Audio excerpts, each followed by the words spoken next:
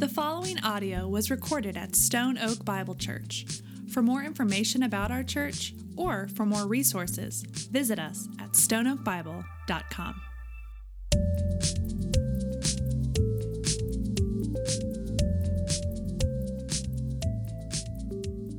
All right, so last week we asked a question, a big, daring question, and that question was, who are your many?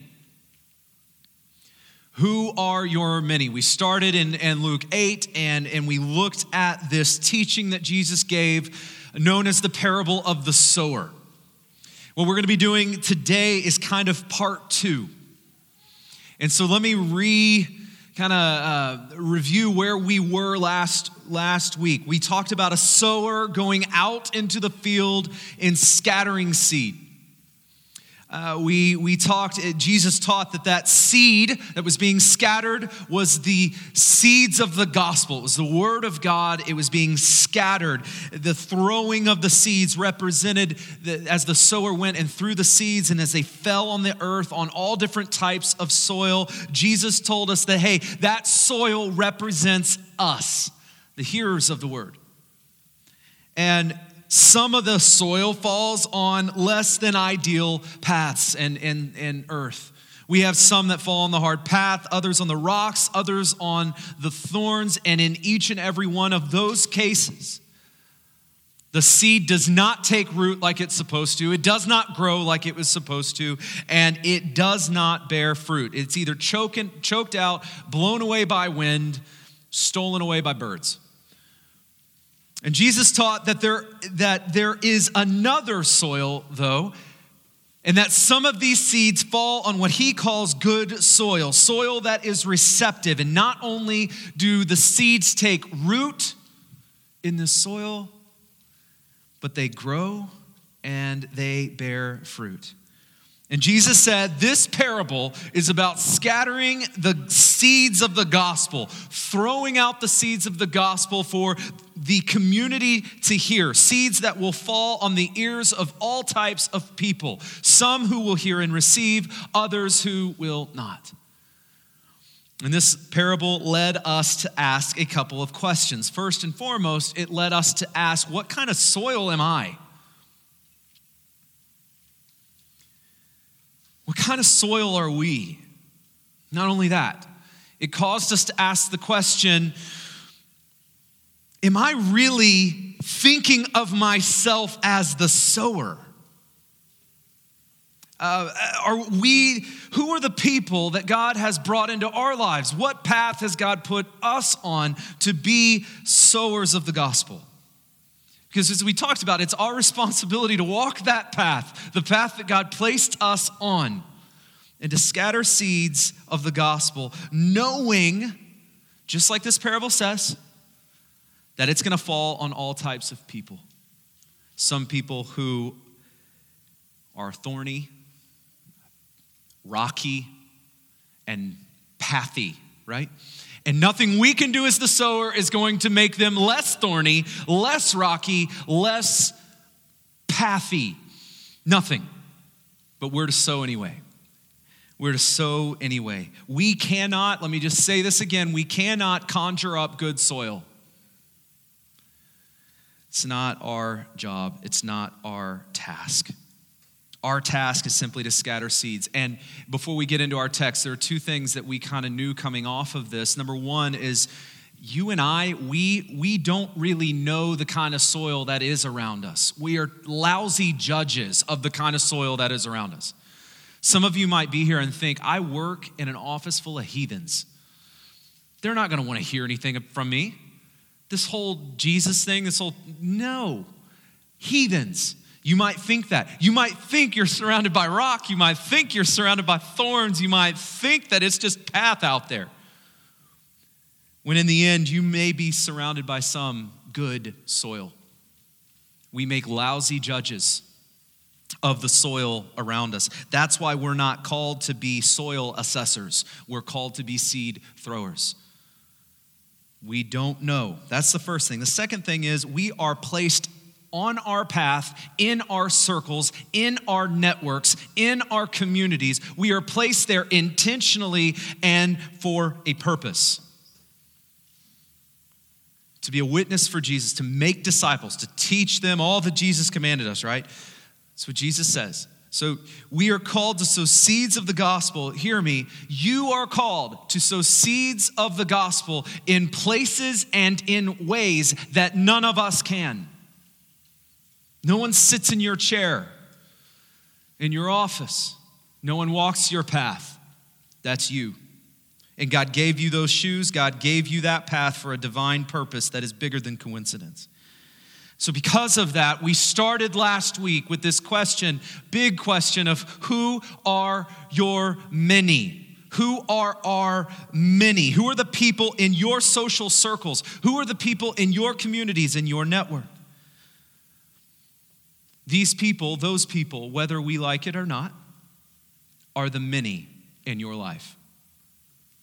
Who are your many? Now, this morning, what I'd like for us to do is to imagine together, imagine if we became more aware of them. Imagine if we began praying more for them. Imagine if our many completely dominated our prayers this week. Imagine a church full of people like that. Imagine if we scattered gospel seeds, and just for good measure, let's scatter it again, just in case we miss one. Imagine if we were a people like that, a church who knew who our many was, we were aware of them when we were committed to sharing the gospel with them. And don't hear me wrong, we will not ever know all the right answers. In fact, you're probably never going to know the perfect way to scatter gospel seed in your circles. You might not ever know the perfect timing. In fact, in many circumstances, I've talked to some of you this last week who've let me know just how difficult it is to scatter seed in your circles. And on top of that, I'm also not saying that if we do this, if we go out and scatter, that everyone's going to repent here, follow Jesus. I'm also not saying that. How many know that revival is not up to us? Obedience is, faithfulness is, but revival in our community is the work and the act of God, right? But church, this morning, I want us to imagine a church, a community of faith, who are faithful and obedient to sow, to scatter. And so, to pick up on that, you remember Jesus in Matthew 9. He says, the harvest is plentiful, but the workers are few. Therefore, pray earnestly to the Lord of the harvest to send out laborers into the harvest. Imagine if we were a church who prayed earnestly that prayer, continually aware and asking ourselves, who are our many? Now, this morning, Jesus is going to continue on in this. He's going to give us an analogy this morning, and he's going to build on the parable he gave us before. Really, what he's doing is giving us an analogy to help us better understand his previous analogy. All right, you following with me? Here's why I say this. He's not changing the subject. Sometimes we read our Bibles and we read them in nice packages. You know, this verse to this verse is this. Now, close it. This verse, this is together. He hasn't switched topics here. Jesus is really good at using obvious things to teach hidden truth. He's not changing topics here. And so I want to dive into this understanding that we just now get the privilege of going even deeper. So with me, would you look at this familiar text in Luke 8:16? No one, after lighting a lamp, covers it with a jar or puts it under a bed, but puts it on a stand so that all who enter may see the light. Let me start with the obvious here. Let's start with the why. Why is this true? Why would you not take a lamp, light it, cover it, and put it under your bed, besides it being dangerous, right? Now, this might be lost on some of us too. Let me just touch on this because we don't live in the lamp lighting world anymore. In fact, when your room is dark, you flip a switch and it's not dark, right? Or none of us have flashlights. Let's be honest. What we do is we grab our phone and we hit that little button that has a little flashlight symbol, and instantly we have light. Instantly, boom, light, right? But think about this from the world of pottery lamps.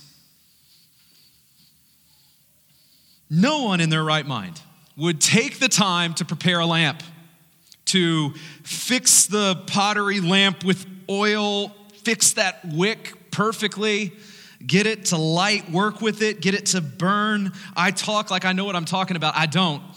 Never done this before, but imagine it, all right? Imagine with me doing this and then go through all of that effort only to take that burning lamp, to cover it completely, and then to tuck that thing away under your bed. The entire purpose would be defeated. If your lit lamp were under your bed in a box, the entire purpose for your lit lamp would be defeated, right? Easy to see this. Imagine it like this. Imagine if there was a big storm. Lightning, thunder, shuts off everything. Shuts off your light, shuts off your Netflix, shuts off your Wi-Fi, all of it out, done. It's out. Like any person, like I said, in 2018 would do, we grab our phone, we turn on the flashlight. I want you to imagine you're doing that. Dark house, flashlight on, right? So that you're able to see around that dark room. Imagining it, just imagine your living room, right? Now imagine you take off your shoe. You hold that shoe in your left hand. You're holding your phone flashlight in your right. I want you to imagine you take that flashlight, that beacon of light, the light in the darkness of your room, and I want you to imagine you drop it into your shoe. Then you take that shoe and you find a cardboard box, you put it in there. You tape it up, and then you put that under your bed. What have I just described to you? A crazy person. An absolutely crazy person. No one would do that. You turned on your flashlight for one purpose, and then you go through the process of defeating the one purpose that you turned it on for. That purpose was to bring light to the darkness. And just like that phone, it's crazy to take a lit lamp and to ignore its purpose, to hide it, to conceal it. Let's unpack this analogy a little bit. I want you to ask and answer these two questions. Who is the light and who is the lamp?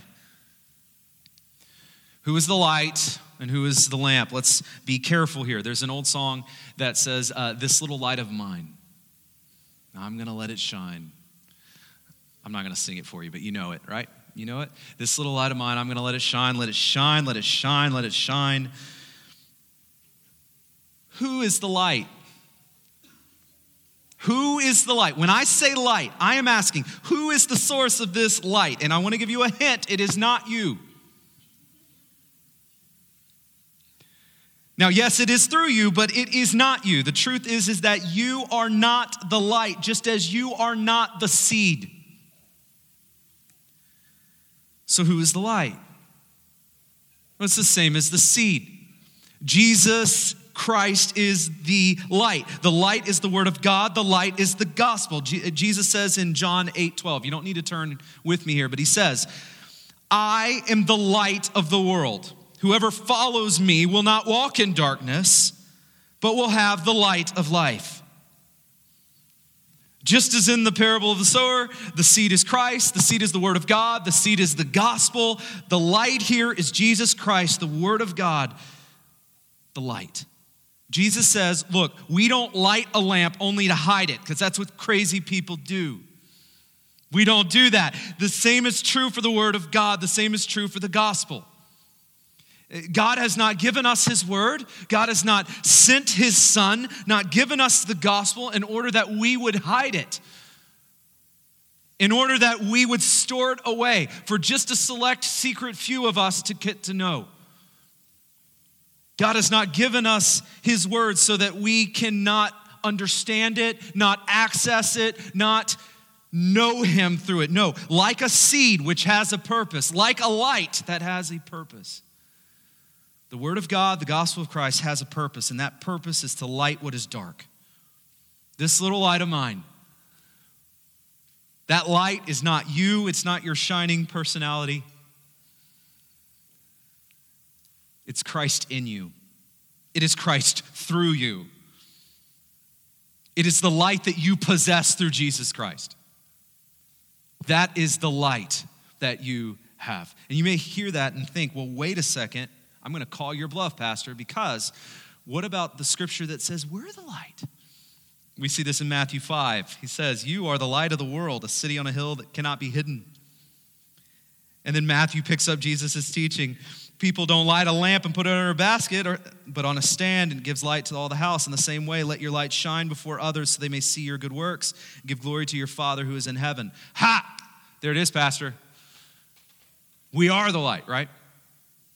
Yes, in that sense we are. But don't get the lamp and the light confused. You are the light. But hear me, you are only the light because the true light is shining through you. You are only the light of the world because the light of the world is shining through you. You are the light of the world just as the lamp is the light of the room.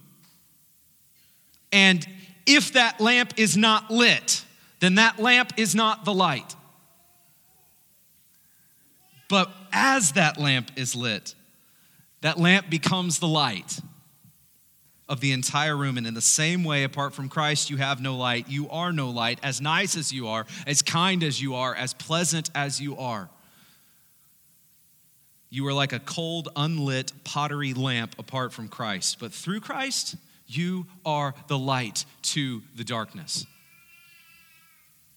I say this for several reasons. One is if that light was yours, sure, hide it away. If it were you, do what you want with it. But since it's not, since it's been given to you for a purpose, because the light is shining through you and in you through Christ, it is not yours to hide away. Jesus Christ is a light of the world, and church, you are his lamp, given for the purpose to bring light to the darkness of this world. Let's make it closer to be light to the darkness of your community. When we look and we see the darkness of the world around us, I want you to hear me. When we look and we just see, like, what is this world coming to? We see our offices, we see our schools. We drive by the bus stop where middle schoolers are waited to get picked up for school, and you hear some of the most insane, inappropriate conversations I've ever heard. And you wonder, what is all this darkness? Our question should not be, what happened with all this darkness? No, instead, our question needs to be, what happened to all the light? Darkness is the default. What happened to the light? We must understand, you have been given to your community, to your circles, to your many for a reason, and it is to bring light into what is dark. We talk about the gospel all the time together, but listen, you're not given the gospel to hoard it. It's not for you to just take, sit, soak, enjoy, and hide it. You're not given gospel seeds to keep them in the bag. You're not a lamp to stay unlit, to be hidden. You're not given Christ not to share Christ. You're not created in the image of God, being conformed into the image of Christ, for you not to image Christ to the world. You are not given the kingdom of God without the understanding that you are an ambassador for that kingdom. You are given seeds to scatter and light to shine. It is not optional. It is not a suggestion. It is Christian. And I want us to think, Your relationship with Christ is deeply personal. I get that. It's deeply personal. But it is never meant to be private. Ever. Personal, never private. Introvert, extrovert, young, old, man, woman, boy, girl. You are called into community together and then out into your community to share the light, to be the light, to bring light into the darkness. So here's what I want us to do. I want us to dream a little bit this morning. What would it look like if that happened? What would it look like here in our city if that happened? What would it look like here in North Central San Antonio if we came together in our community to then scatter out, to share light, to be light, to bring light to the darkness? What could this look like? I want to ask you to turn with me to Acts chapter 19.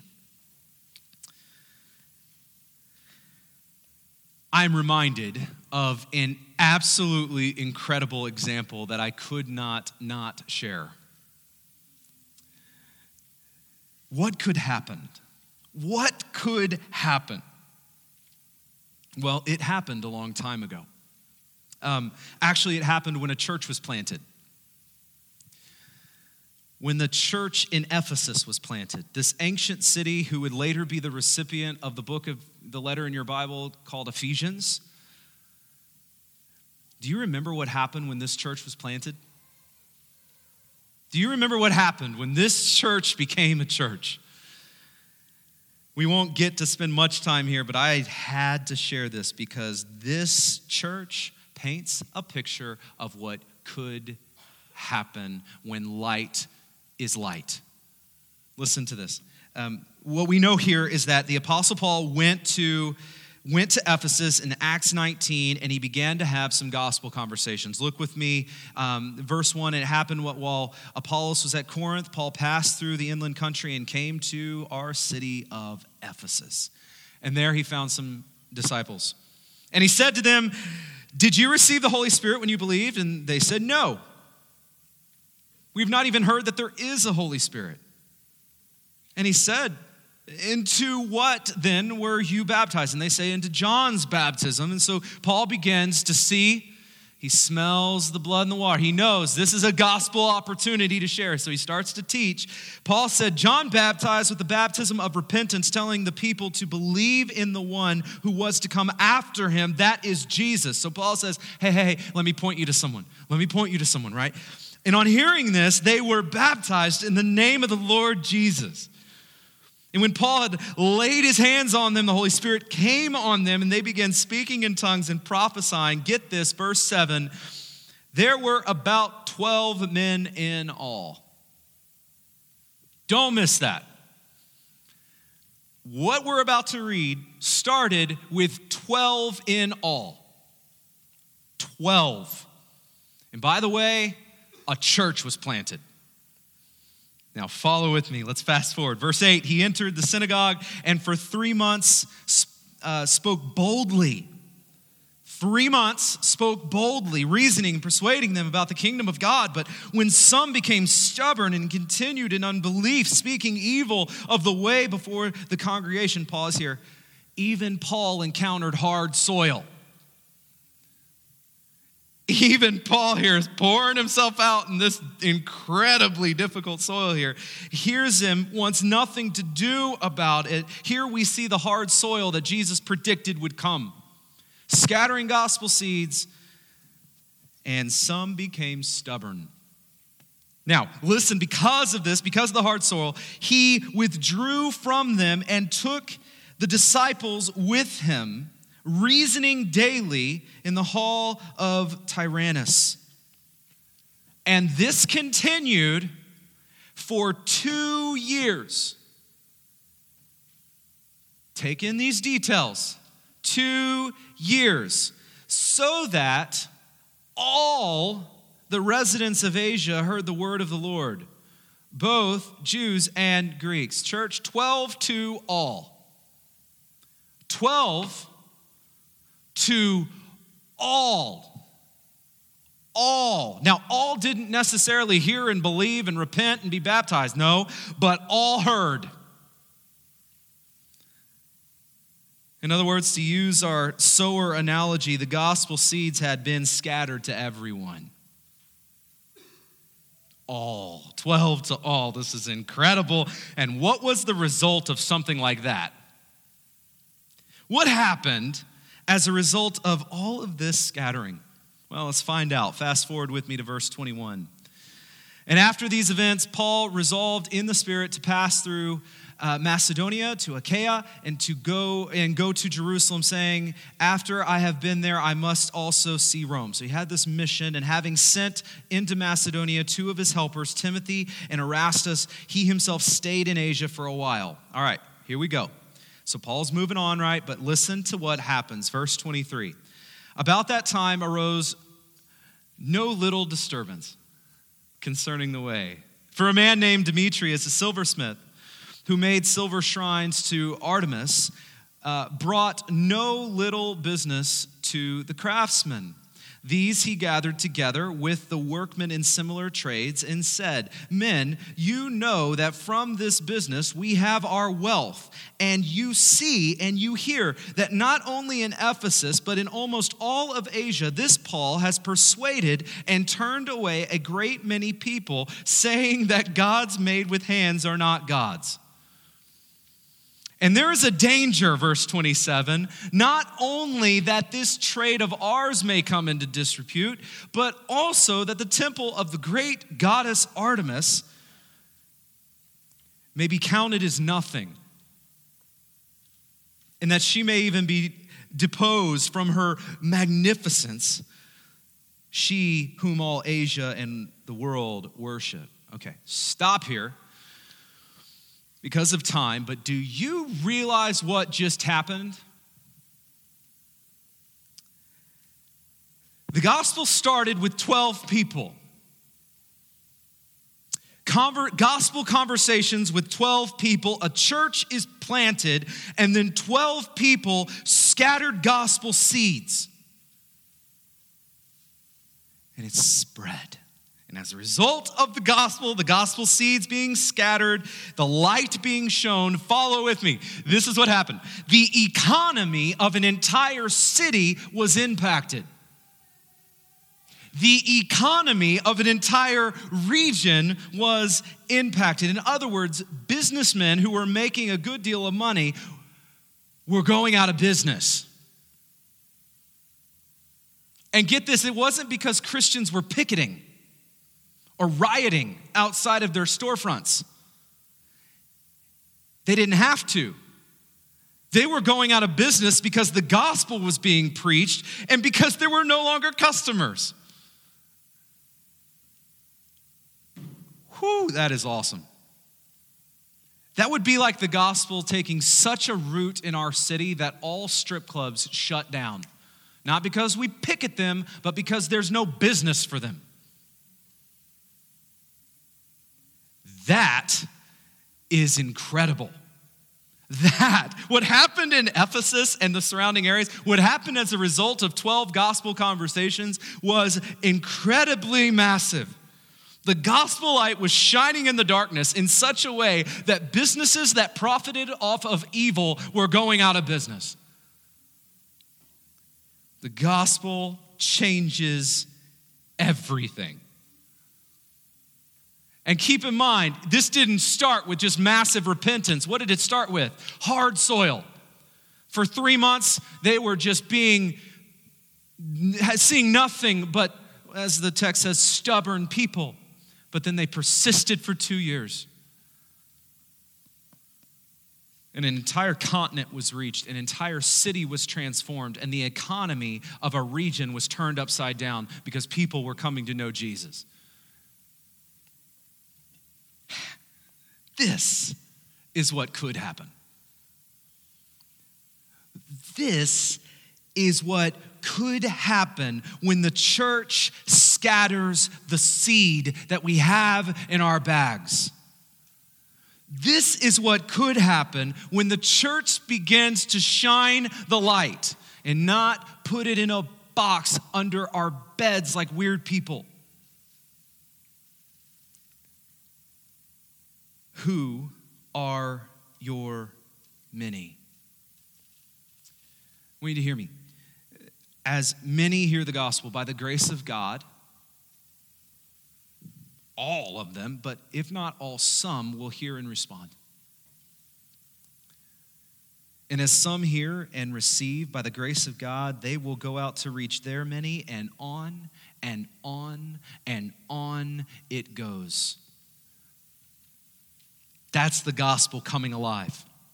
In more and more people, the light shining brighter and brighter. That's the gospel coming to light in the darkness, transforming us, transforming our churches, transforming our communities, transforming our city. The light of the gospel shining through his lamps for his glory. Christ is the light, you are the lamp. So church, who are your many? Who are your many? There's a quote I want to read to you. This is by Charles Spurgeon. He says this: "We are not responsible to God for the souls that are saved, but we are responsible for the gospel that is preached and for the way in which we preach it." Now that'll preach. You and I are going to stand before the Lord one day and give an account, not for the responses, not for the gospel responses, but for your obedience to preach the gospel. You're not going to stand before the Lord and give an account for the responses of the many, but you will stand before the Lord for your obedience to preach the gospel to the many. Who are your many? Now, I put a note card on your chair. Hopefully you still have it. If not, grab one. I want everyone in the room to have one. Maybe minus babies, all right? But if you're not a baby, I want you to have one, all right? Grab one. If you need another one, just stick up your hand. We'll get you one. But grab one. And when you have your card, hopefully you have a pen around you as well. I know some of you are super uncomfortable right now, like, Pastor, what are you about to do? Hang with me. It won't be that bad. On this card, here's what I want you to do. I want you to write down your circles.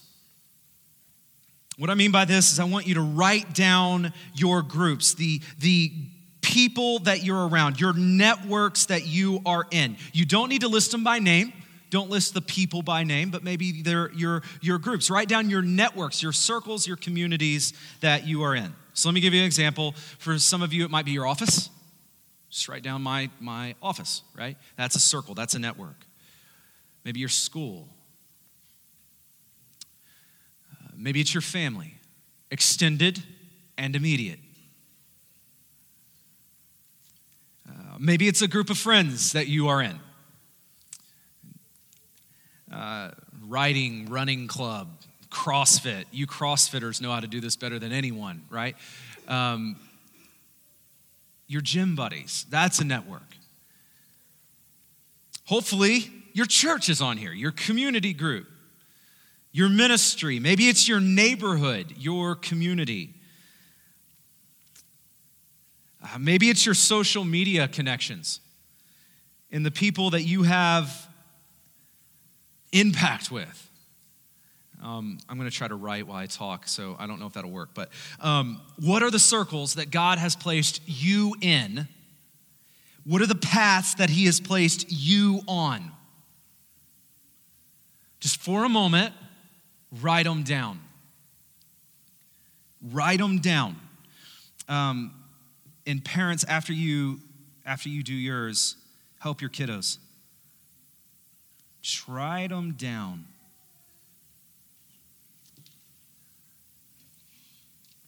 And some of you are going to have a lot. Many circles, many groups. Some of you are going to have like 2. That's okay. Write them down. Write them down. Give you time to do that. I did get a head start, but I was thinking of a few while I was saying, so. All right. Write it down. How are you doing? Who are your groups? Who are your networks? Who are your tribes? Write them down. Write them down. All right. Now I want you to take your card. I want you to hold it in your hand because on this card is the answer to the question, who is your many? Who are your many? The answer to that question is written on the card that you now hold in your hand. On this card are your many. They're your people. They're the souls that are in your path. And I want you to hear me. There are people that are represented on this card who do not yet know the truth of the gospel, who have not responded to the gospel. There are people represented on your card who are lost, and they are your many. These are your many. Scatter the seed, shine the light. So I want to challenge us to start here. And here's what I want us to do. I want you to do something with me this week. I want you to take this card, take it with you. You don't need to give it, pass it forward or anything like that. I want you to take it with you. And I want you to let this card dominate your prayer life this week. I want you to take this card and I want you to pray for every group, for every name that you can think that occupy this group, especially if you get a sense that they do not yet know Jesus. I want you to pray over each and every group, each and every name. Listen, spouses, pray over your cards together. Parents with kids, pray with your kids over the cards. Don't just pray over their cards. Have them help you pray over your cards. Come together around this to pray for our many. Community groups. If you're in a community group, pray together for your minis. Pray together for the lives that are represented on each one of our cards. I want to challenge you to pray specifically and directly. I want to challenge you to allow this to dominate your prayers and dominate your thoughts this week. And this week, let's be a church praying for our many. We know God desires to bring light to dark places. We know that. We get that. And believing that we, his lamps, we know that we are the tools that he wishes to use to accomplish that. We believe that the light of Christ is stronger and more powerful than any darkness. I asked earlier, what could this look like? What could it look like if we were a church about this? We have more than 12 in the room. What could it look like if the light were to shine in the darkness like this in our community, in our city? I want you to just think about this for a moment. Every single one of us has a card. Every single one of us has a card. The amount, can you even fathom the amount of people, the amount of souls, the amount of families? Can you even imagine the amount of people that are represented right now collectively on our cards? That church is an Acts 19 movement. That is an Ephesus movement. And that is my prayer. So here, as we close, I'd like for us to pray for our many together. Would you join with me? Would you pray?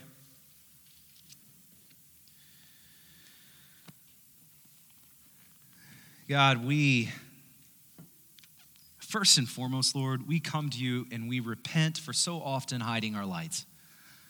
It's not ours to hide, it's ours to shine. Lord, would you forgive us for the ways that we have said no? But God, we know that because we have said no in the past does not mean that we continue to say no. So right now I pray that you help us to say yes. I pray right now for three things. I pray first for awareness, that you would grow our awareness of the soil that is around us.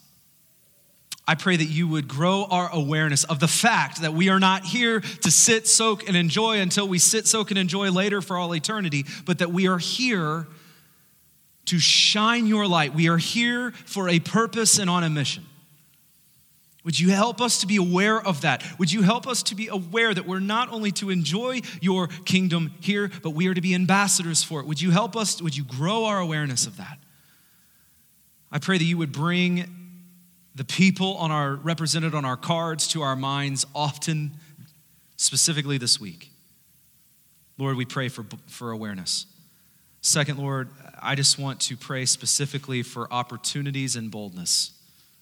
Lord, as you give us the awareness and we start to see the gospel opportunities around us, would you help us to be bold?